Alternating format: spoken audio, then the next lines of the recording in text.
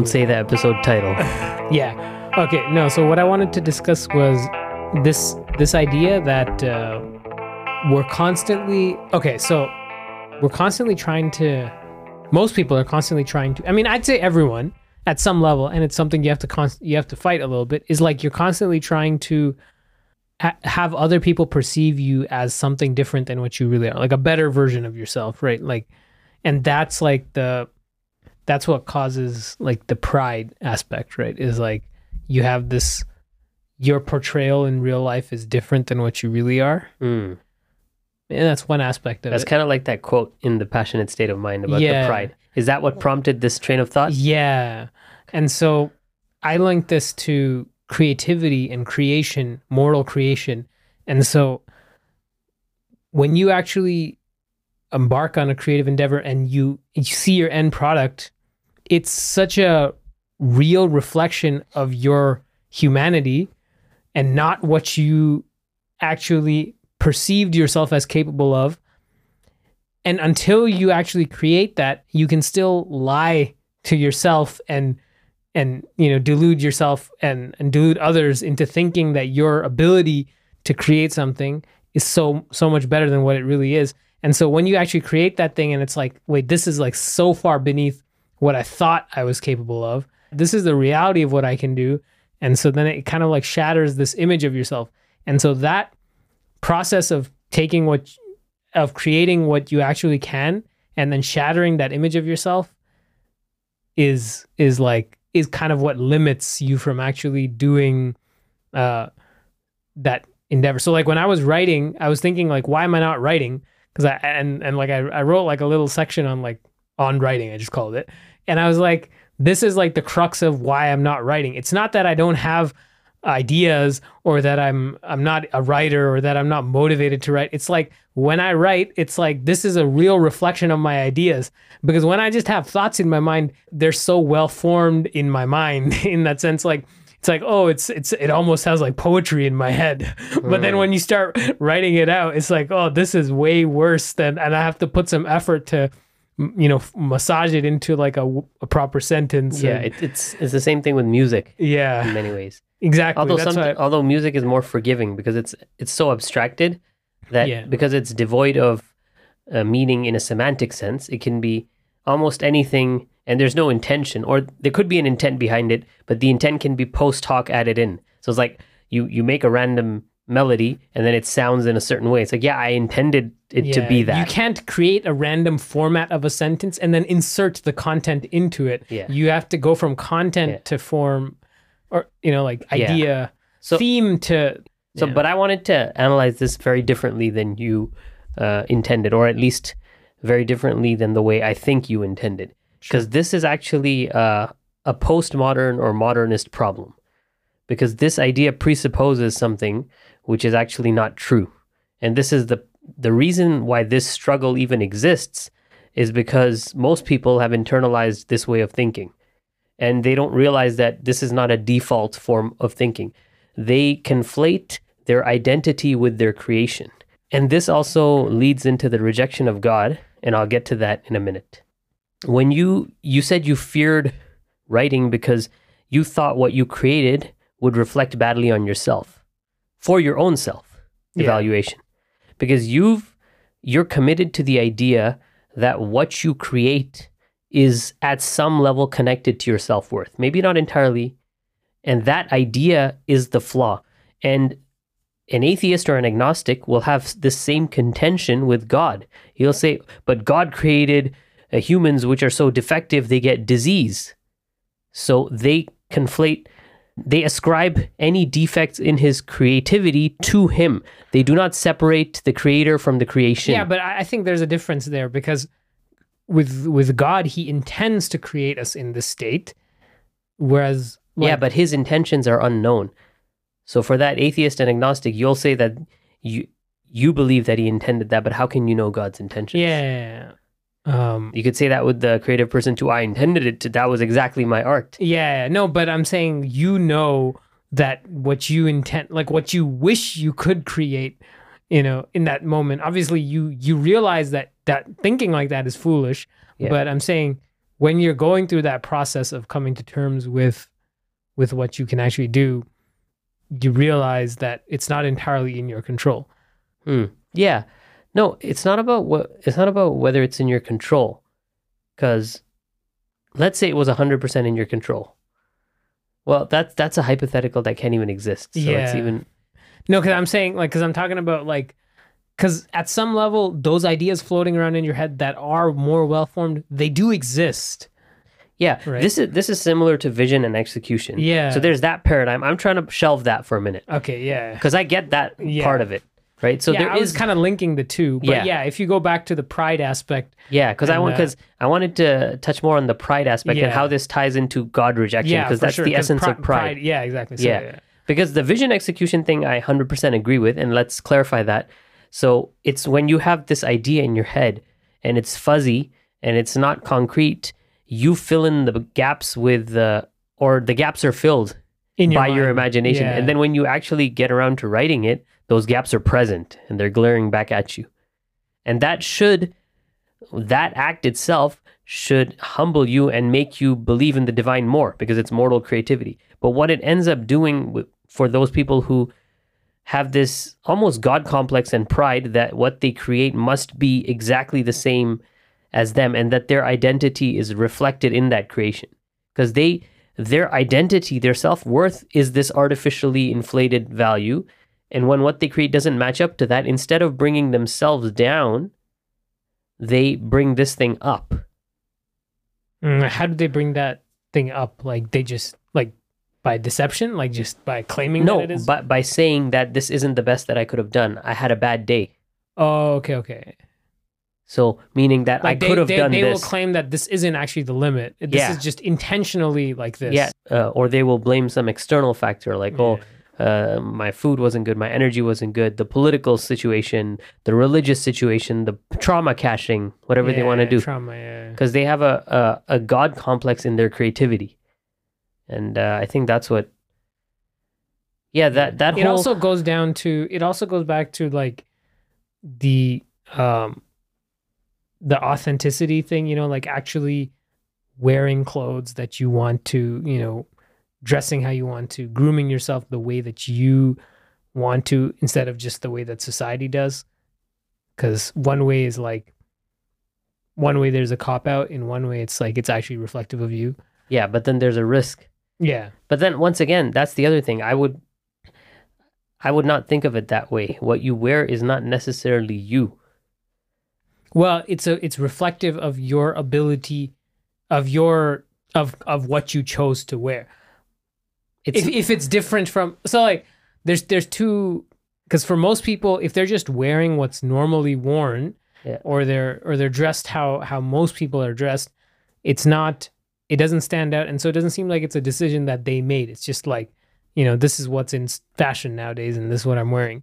Whereas if they wear something that's distinctly different, then everyone thinks it's a conscious decision, and I think people have way too much concern about these kind of pointless things. I think if all this energy was shifted into your concern about what aspects of morality is God observing me on, it would be a much better world. Of course, because it makes absolutely no sense to care about what other people think about your clothing, your creative decisions, your ideas, your jokes.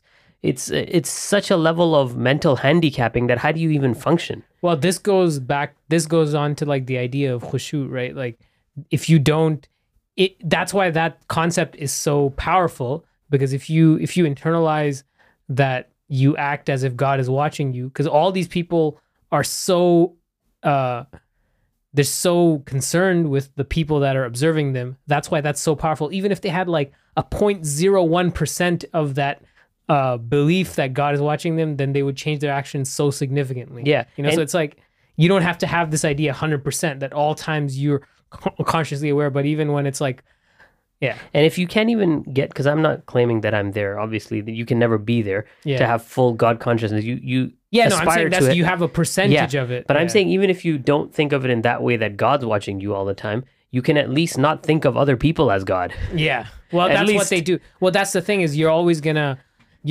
have some God at every moment watching. Yeah, it's not whether the God is the desire that you give into, or the God is the people or the God is actually God. Because you're always doing something based on, like, there's always a desire that's linked to whatever you're doing. Yeah. And I had this point related to this actually as well. I was discussing with my wife. It's like, And this was kind of, oh, sorry to cut you off here. yeah, I think we might be saying the same thing, but go ahead. No, it was that other day that you said the critique fear.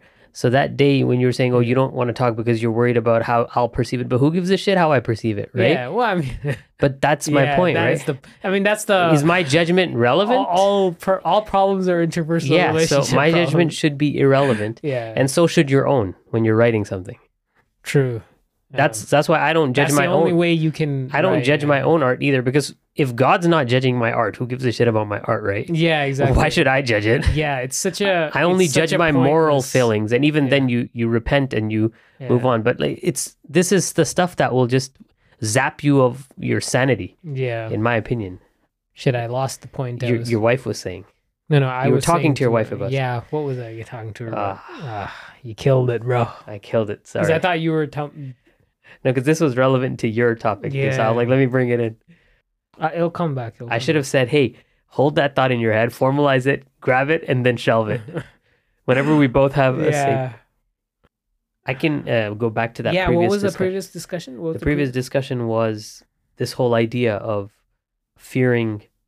Oh, no, desire. Yeah. I was explaining, like, I had this idea that, like, I mean, I think we've kind of already touched on something similar where, like, you know, everything that men do is related to, like, their desire for women, right? Like, but I was going to say it's even more than that. Humanity is desire. Like, if you remove our desires, we're nothing. Yeah, there's nothing. So it's like, yeah, I mean, I think it also kind of goes back to the Kami thing, you know, the Kami Piccolo story, but yeah, it's the desire. If you remove the desire, and so people that penile flaccidity is the death of mankind. Yeah, exactly. Well, it's not even that, right? It's all desire. In a metaphorical sense, I meant the hunger. Yeah, I meant metaphorically. Yeah, metaphorical penile flaccidity. Exactly. The death of drive. Yeah, so it's drive death. It's that, like, drive failure. It's that hard disk failure. Heart disk. Heart disk? Yeah, your heart disk is your hard drive. Oh. Your heart drive. That's what it is. I have an SSD. Desire is heart drive. I have an SSD though. Do you get what I'm saying though? Desire is heart. It drives your heart. Yeah. No, it's just a play on hard drive, but heart drive is your heart is your desire, not the base desires, but what you aspire to be. Because desire involves going somewhere, seeking something. So that heart desire, your heart's desire, is to finally, attain salvation and meet God. That's the whole heart's desire. But in order to get that, you have to do things in life. Yeah. If you don't do anything, you'll die. Yeah, you can't. It's like you can't be good. You can't be nothing. You can't be good. You can't be not good and not bad. And that's what a lot of these other idol worshipping religions tend to romanticize, this idea of elimination. Yeah, that's what I was going back to. Yeah, like the whole Buddhist. Yeah, it's like that's nonsense. That's the fundamental difference between Islam and all the other false religions. And this is what they contend with. Oh, you guys want to marry a bunch of women. You guys want to conquer land. You guys want to spread your ideology. Yeah. Yes, we agree with all of these things because we're not doing what you think is the altruistic best thing to do. If we have something good, of course we damn well want to spread it. Yeah. We want to spread our seed and our ideology, right? And there will be violence if necessary because you defend yourself. If someone's attacking your home and stealing your stuff, don't you defend yourself? So, I mean, no, you just sit there and you take it. No, it's also even more than that. It's like, yeah, there's one thing is as Muslims want to spread the idea, but there's even more. It's like, just because you're Muslim doesn't mean you don't do anything outside of just being an ascetic saint at all times, like there's living life and doing the things that entails and controlling your desires in a productive way. That's also important. Well, asceticism is that. Yeah. This modern reinterpretation. Yeah. Well, that's the goofy Sufi interpretation of asceticism is kill all your desires. It's a Buddhist. The idea that you can actually kill all your desires without killing yourself is. Yeah. Yeah. Well, even if you kill yourself, that final desire to kill yourself, that wasn't killed. Yeah. So you ended on a bad note. Yeah, I guess You didn't overcome your desires, even because the very act of desiring nirvana, which is a lack of desire, is a desire. So you're stuck. You're There's n- you you're a can't do living anything. oxymoron. And if you do nothing, then you're desiring sloth. So it's like Yeah, you can't really have it. you can't not desire. But these people aren't really logically sound. Their brains are dead too. Brain dead and heart dead. Heart death. Black hearts and black brains. Yo, that's racist. We don't say black brains anymore. We don't say slave brains. Sure. We say African American. Slave mind and black hearts. But slave is a good thing. Because enslaved to what? Yeah, exactly. Right? Freedom is the fault. Enslavement is default. That was a comment. Oh, you made that. Yeah, I'm responding to something. Because all this obsession is about freedom. I want to be free to do this. You're not free. I want to have freedom to exercise all my desires, and then I will excise myself of them all. It's double extremism. I want to do whatever the hell I want, and once I have all that freedom to do whatever the hell I want, I'll do nothing. It's ridiculous. Yeah. I want all the free time in the world, and then all I'm going to do is play video games and eat chips. That's their life in a nutshell. Pretty much. Freedom to choose all desires, and then freedom from ever acting upon those desires. Thing is, it's like a child. You put him in a candy store, and all he does is he runs from candy to candy to candy, just constantly distracted. Do I get this? Do I get this? Do I get that? Do I get that? And he's just in a frenzy, manic state. That's why and he dies of starvation. That's why they're so obsessed with these role play games where you make your own character. Because they wanna have the truest free will in their mind is to decide how they were born. You know, the Sims aspect. You know, yeah, it's like, women love that shit. Yeah, but maybe they love it for a different reason because it's dollhouse. Yeah, I think they like it for the costume creation. The dollhouse thing. Yeah, it's but playing the house. Men right? do it as like a wish fulfillment. Like, you know, like I wouldn't change any aspect of me in any way physically right now. The thing is, thinking of like that is useless. Like.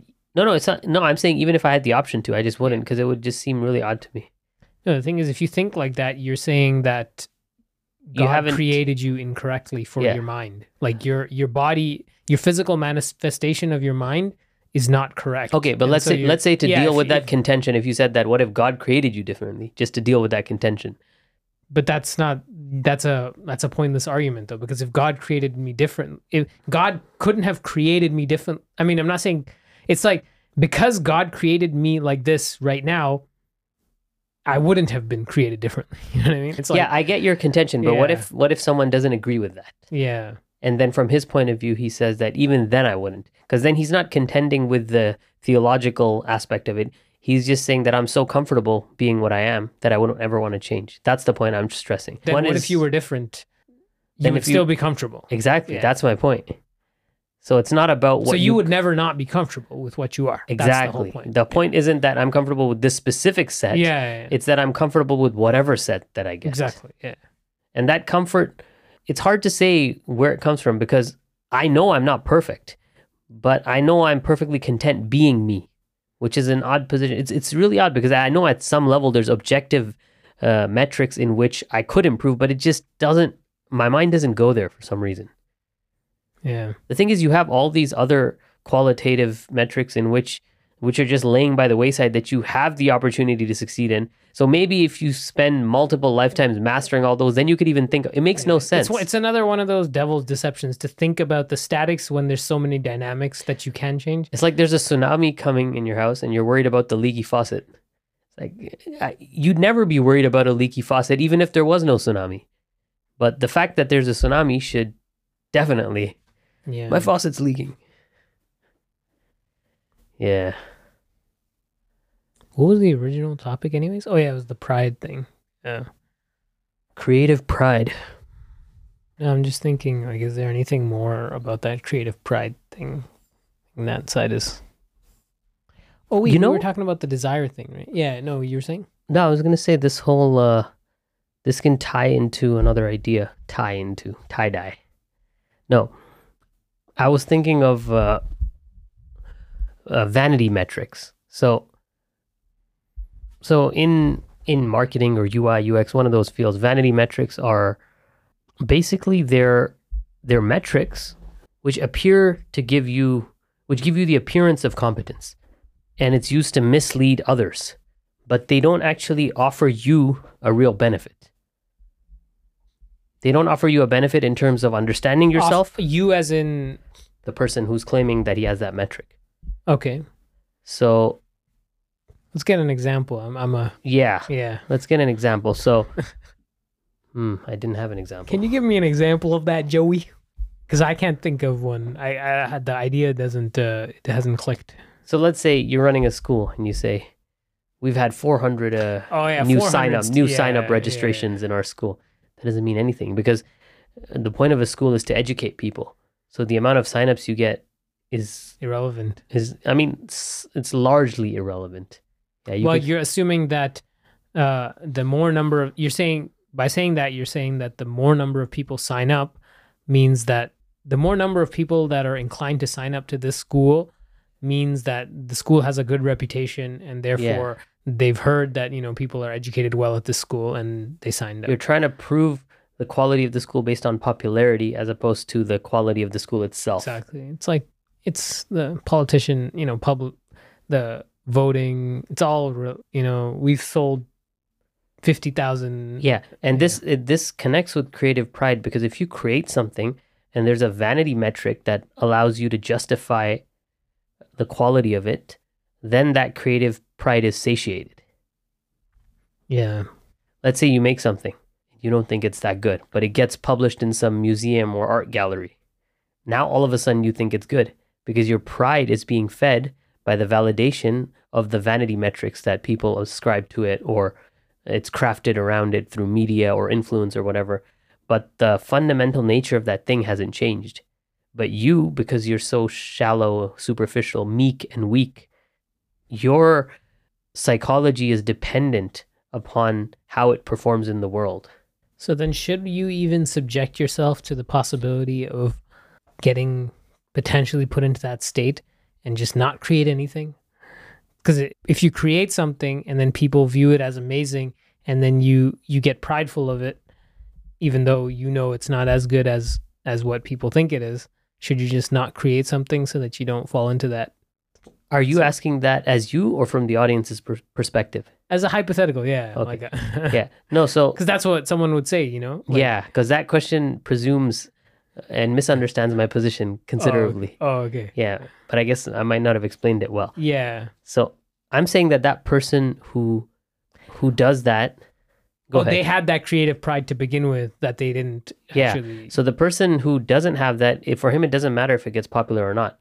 If it gets popular, he won't have a boost in pride. If it fails, he won't have a decrease in pride, because he's not doing it for pride. Because remember, his creation is disconnected from him. Yeah. It's not part of his identity. So there's no way he can get But do you prideful. think even someone who starts with that intention can't potentially fall into that? Well, anyone can fall into anything. Yeah. Okay. Yeah. But I'm assuming that the person remains consistent. Yeah. So, yeah, that guy could go from here to here. He could go from here to here. Yeah. But that's like a universal thing, that anyone can change the way they approach life and view things. Yeah. But so assuming... no matter what situation you're in, whatever pull, you always have that ability to... Yeah. But I don't think that pull is directly connected to that act itself. I think there's another... It's a meta. There's an aspect of it where there's choice in there. You choose to let that get to you, and you craft that narrative. You know what you're doing. Yeah, and there's always enough pulls in life that going in a certain direction and having that pull isn't necessarily... The way I like to see it is that you never make anything. Humans do not create anything. And this goes to mortal creativity, but I thought about it, and maybe I expressed it this way, but there's a clarity here, and this completely removes all pride and also all risk from creativity. So anything you create has already been created. All you're doing is discovering it in a way. And I don't mean discovery in the sense that I found this line. It's more like it's a pattern that exists. So all sequences of words exist, right? Yeah. All sequences of notes in a melody exist. All possible brushstrokes or pixels in a visual. All sound and all visual exists. Yeah, all literary. All permutations of color, sound, space, And Yeah. So the fundamental act of creation at a divine level would be to create the medium itself. Creating, like, it's like if we were to live in a world where sound wasn't a thing, Yeah. then, and we created the concept of sound, obviously we can't do that. That's the limit. Right? Exactly. Yeah. And hold that thought because I want to talk about something else after that. But this thought right here, if you think of creativity in this way, all you're doing is just you happen to select a certain melody, a certain sequence of words, and sometimes they work, sometimes they don't. You just have the ability to appreciate good art. Whether you happened upon it yourself or someone else did it, what difference does it make? That's why I don't associate art with, even if someone makes something good, I don't view them as amazing either. Yeah. Like you just happened upon that. You just iterated enough times. No, and even what you appreciate is a function of the divine programming, divine blessing of being able to appreciate that pattern. sound, right? Yeah. Or that sound sounds good to you. Because what if all sounds just sounded the same or neutral or bad? Right? And this whole thing of the scope of creativity, it's like, you know, that they could. Some people will say, "Can humans think of another color?" And they'd say, "No, but God can create another color." No, you're still missing the point. And they'll say, "Aliens, what if instead of breathing oxygen, they breathe carbon dioxide?" No, that's still such a shallow. Yeah, they're still breathing. They're still. You have to. The thing is, in order to express this, you don't have the concepts necessary, but you have to think of a drastically different, not even existence, but whatever category existence falls into, shift that. But let's keep it low a little bit so we don't lose the audience here. So think of color as an attribute, as a quality, right? Now, a new color would be one thing, but think of another qualia itself. Color, sound, speech, think of another sense. You can't. You can't, but that's not where it ends. Because senses are itself a category. Senses, existence, time and space, these are all. Now think of another whole set of things that are none of these. And then keep abstracting that higher and higher. You cannot, your mind will implode. You will feel puny and insignificant and pathetic, rightfully so. Yeah. So people have this very incredibly reductionist and insulting view of God. God is infinite levels higher than that. Like you cannot conceive of it. Just shut up. Stop talking about alien simulations and all that nonsense. It's AI. It comes across as so idiotic. Like I have no words to express it. Yeah. I mean, it's true. Like the atheist is truly just an idiot. That position is as many layers as God is up. It's as many layers down, or not that many, but because that would be blasphemous. Yeah. Because humans can't even go that low. Because to go that low would be an impossibility too. It's just, yeah, it's a very narrow frame of mind. And a lot of people have a very narrow frame when you discuss things. And they just fail to grasp the depth of it and the width of it. Is it intentional? No, I think they just don't have time to reflect, as you were saying earlier. It's just life keeps them too busy to think.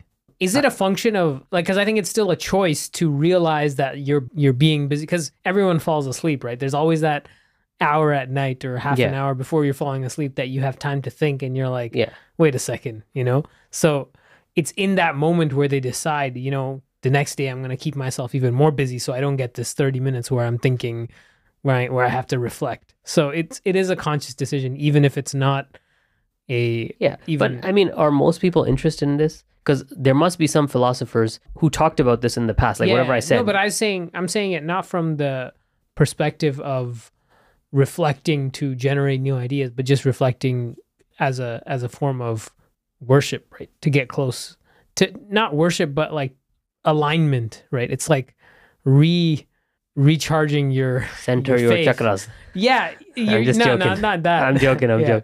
No, like, because for me, that's what they'll do. Yeah. They'll get the app, that yoga app, and that's what they'll do, and they'll claim that that's what it is. That's another joke. And that app will probably have some soothing music in the background that's distracting them from, and it'll be gamified reflection. With some tokens and levels. Oh my God, that's the worst. That's like no one can help you at that point. No, there's a lot of layers, but I think this whole idea, I don't know if you've thought of it this way, that existence is a thing, but because of course God, if you think about it, the attributes of God is that he always existed. That means existence does not apply to him in the same way. So there are obviously levels we above at that. some point did not exist. Exactly. So that's, of course, yeah. But that's just that's whole just thing. existence being on and off or Yeah. infinite. But I'm saying there's another thing above that. There's another concept that Well, I can't think of that concept. there's a category that existence falls into. And What's then there's the a category superset? above Yeah. that. And there's infinite categories. And we know that there are because God is infinite. Yeah. And I think discovering that is what'll just blow our minds. The pleasure, because humans seek knowledge. And I think when you look at God, that knowledge will just come blowing into your mind. And I think that will be the immense pleasure. Knowledge of everything, of all the possible emotional states, all the possible things, and maybe knowledge of how God perceives you, just all this, whatever it is, I think that'll be, right? Because it said that God will be pleased with you and you will be pleased with him, like that whole thing. And pleasure, it's when you attain something. And what do most men want? Knowledge. They want to know. That's why course selling and the whole marketing, that's why it's such a big business, because everyone wants to know the secret, you know? And I think that's what Sufism was, like the marifa, the knowledge, knowing God. Yeah. Right? And that's what it is when you can't, I mean, there's a certain amount that you can get in this life, but yeah, well, they say some of them get it. I don't know how much of that is modern interpretation, and because it's hard to say because now everything's been so it's televangelism, right? Yeah. That whole business thing. It's like, yeah, sure, the classical scholars must have had it, but Well, I think part of it is also just appreciating the wisdom behind the injunctions. So there's a jurisprudential aspect to it. Like just, you can see it in there's different facets. You know, there's the legal aspect, there's the creative aspect, there's the human relationships aspect, and there's this philosophy. You can come at it from multiple angles and you get to the same point. And it's all a manifestation of God's power, knowledge, creation. It's all of that is there. So you're just getting a trickle of it. Yeah.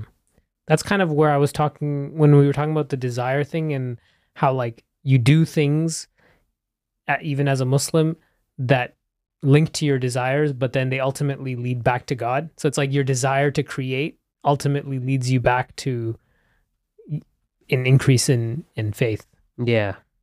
No, and have you thought of like this is a side tangent, but just the parody nature of humans, you know, where humans, like if you just think about the action of intercourse and the action of defecation, it's so humiliating in a way that how can you ever get arrogant?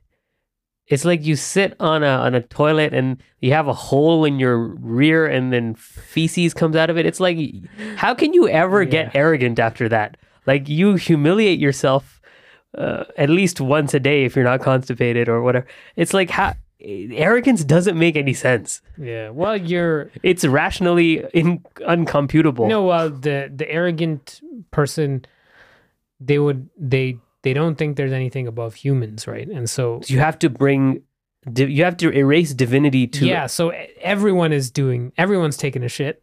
The best person in the world is taking a shit, right? In their minds. And that's it, right? There's just animals and humans, and we're also animals. Yeah. And we're all arrogance can only exist in the godless mind, in its true form. Yeah. In my opinion, there's no way you can accept God and be arrogant in the true sense. It's just impossible. Well, you can have like the not the metaphysical arrogance. You can have that like, oh, I think I'm better than this person. Like that puny arrogance. Yeah, well, of course. The diminutive form. Well, I think that's like disbelief is that. Because that's how it's defined. It's the denial of the truth. It's not like, it's not like pride in the culture or your nation or that kind of like mini version of arrogance. Yeah. It's not about thinking you're a good cricket player or something.